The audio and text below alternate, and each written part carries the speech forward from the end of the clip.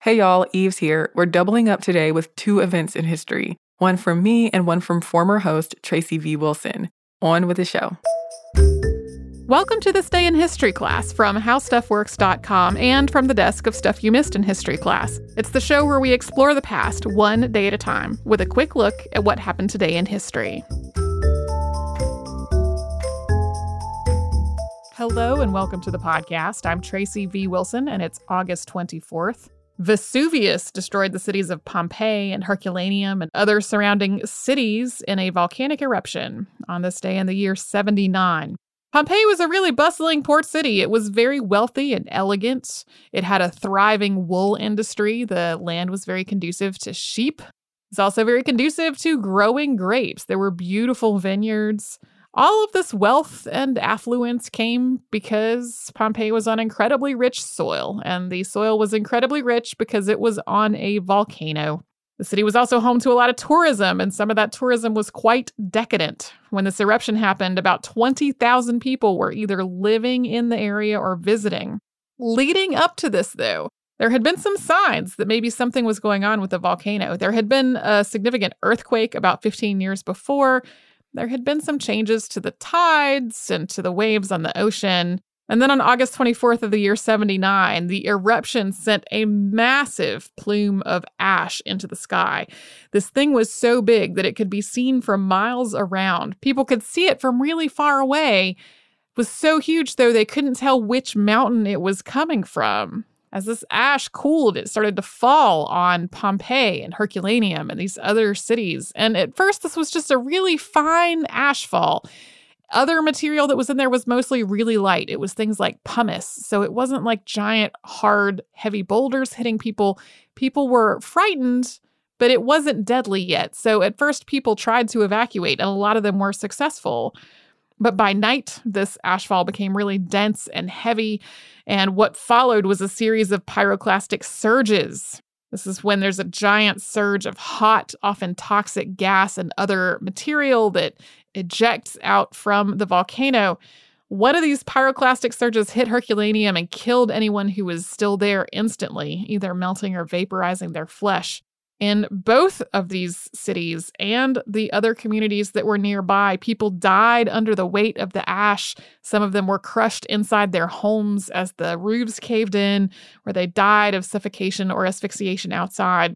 This was a huge tragedy. Anyone who hadn't been able to flee early enough died, and the people who came back, who tried to find their homes or their family members, instead found a layer of ash so thick that there was nothing they could even get to. Eventually, though, all of this rich volcanic soil attracted people back to the area again. People basically lived on top of these buried cities for about 1,700 years. And then in 1748, the ruins of Pompeii were rediscovered.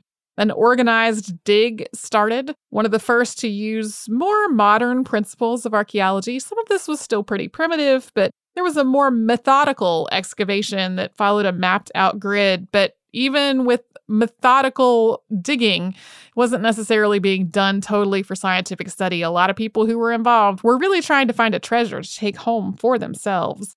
Archaeology at Pompeii and the surrounding cities has been ongoing for a lot of the years since then. There have been some pauses during things like world wars because homes were preserved and because the burying of the city was almost instantaneous.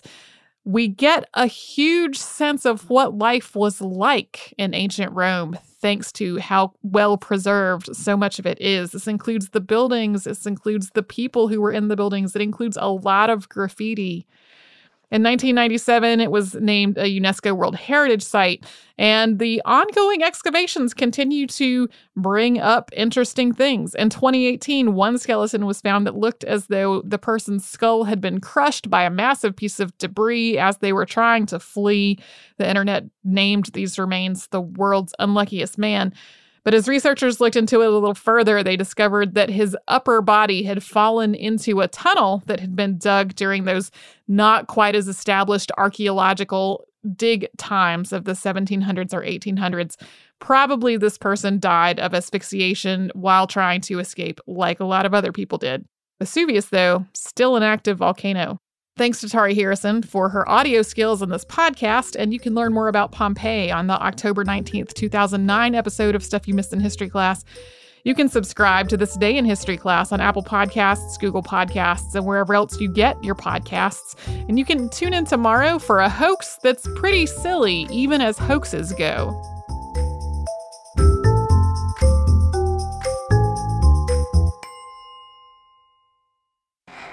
What's up, everyone?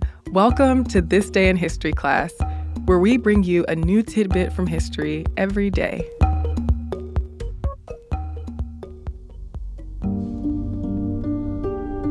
The day was August 24th, 1972. Dr. Merlin K. Duval, Assistant Secretary of the U.S. Department of Health, Education, and Welfare, announced that there would be an investigation into the Tuskegee syphilis study.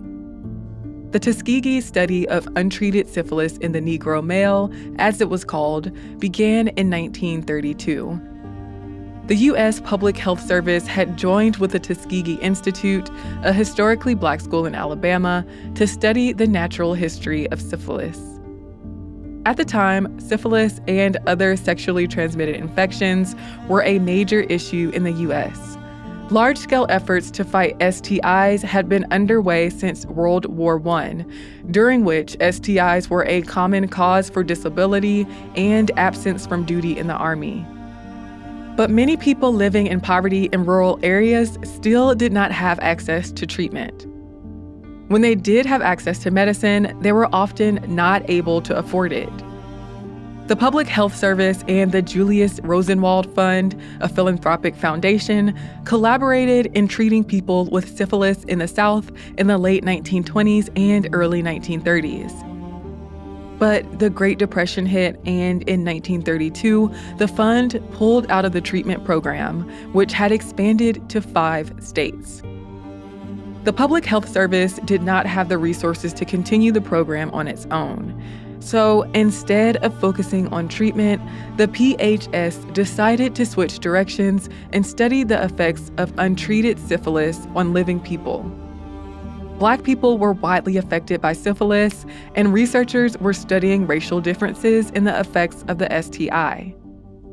The PHS turned to the Tuskegee Institute, known for its service in Black communities, for help in launching its new study. In exchange, the PHS paid Tuskegee, trained its interns, and employed its nurses. The PHS also worked with Black community leaders to encourage participation in the study. Many people were willing to participate since they had no access to medical care otherwise. On top of that, participants got food and transportation, and family members got burial stipends.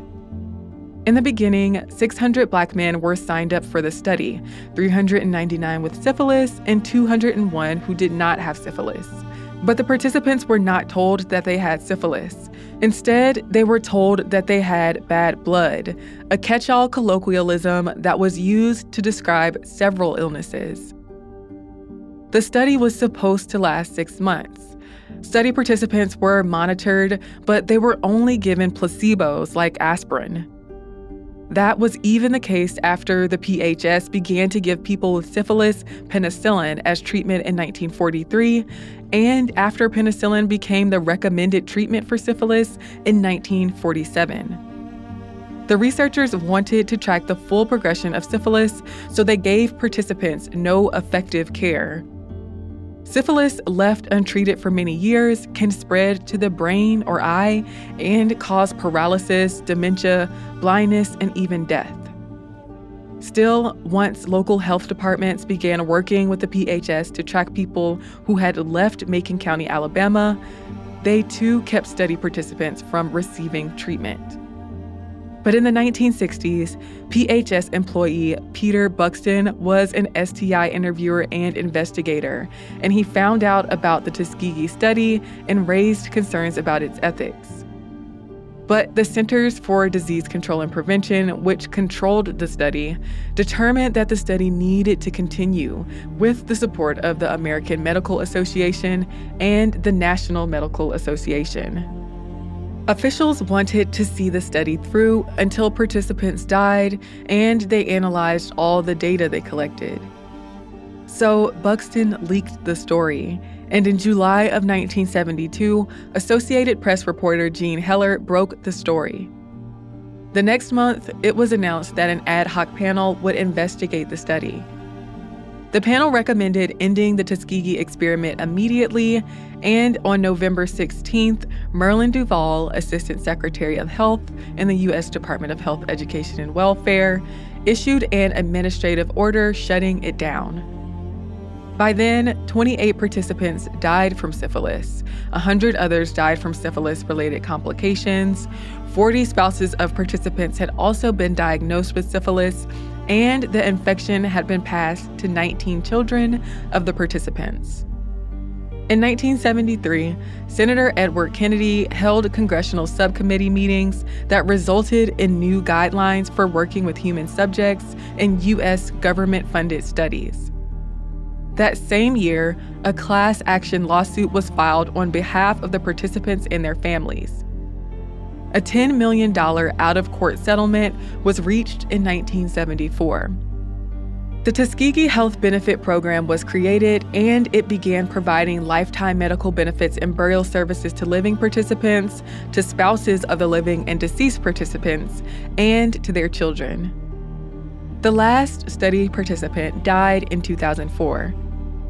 The unethical experiment ignited a deep distrust in public health institutions among Black Americans.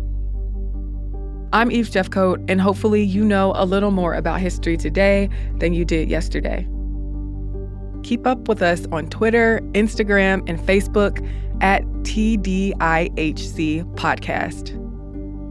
Thanks for joining me on this trip through time. See you here in the exact same spot tomorrow.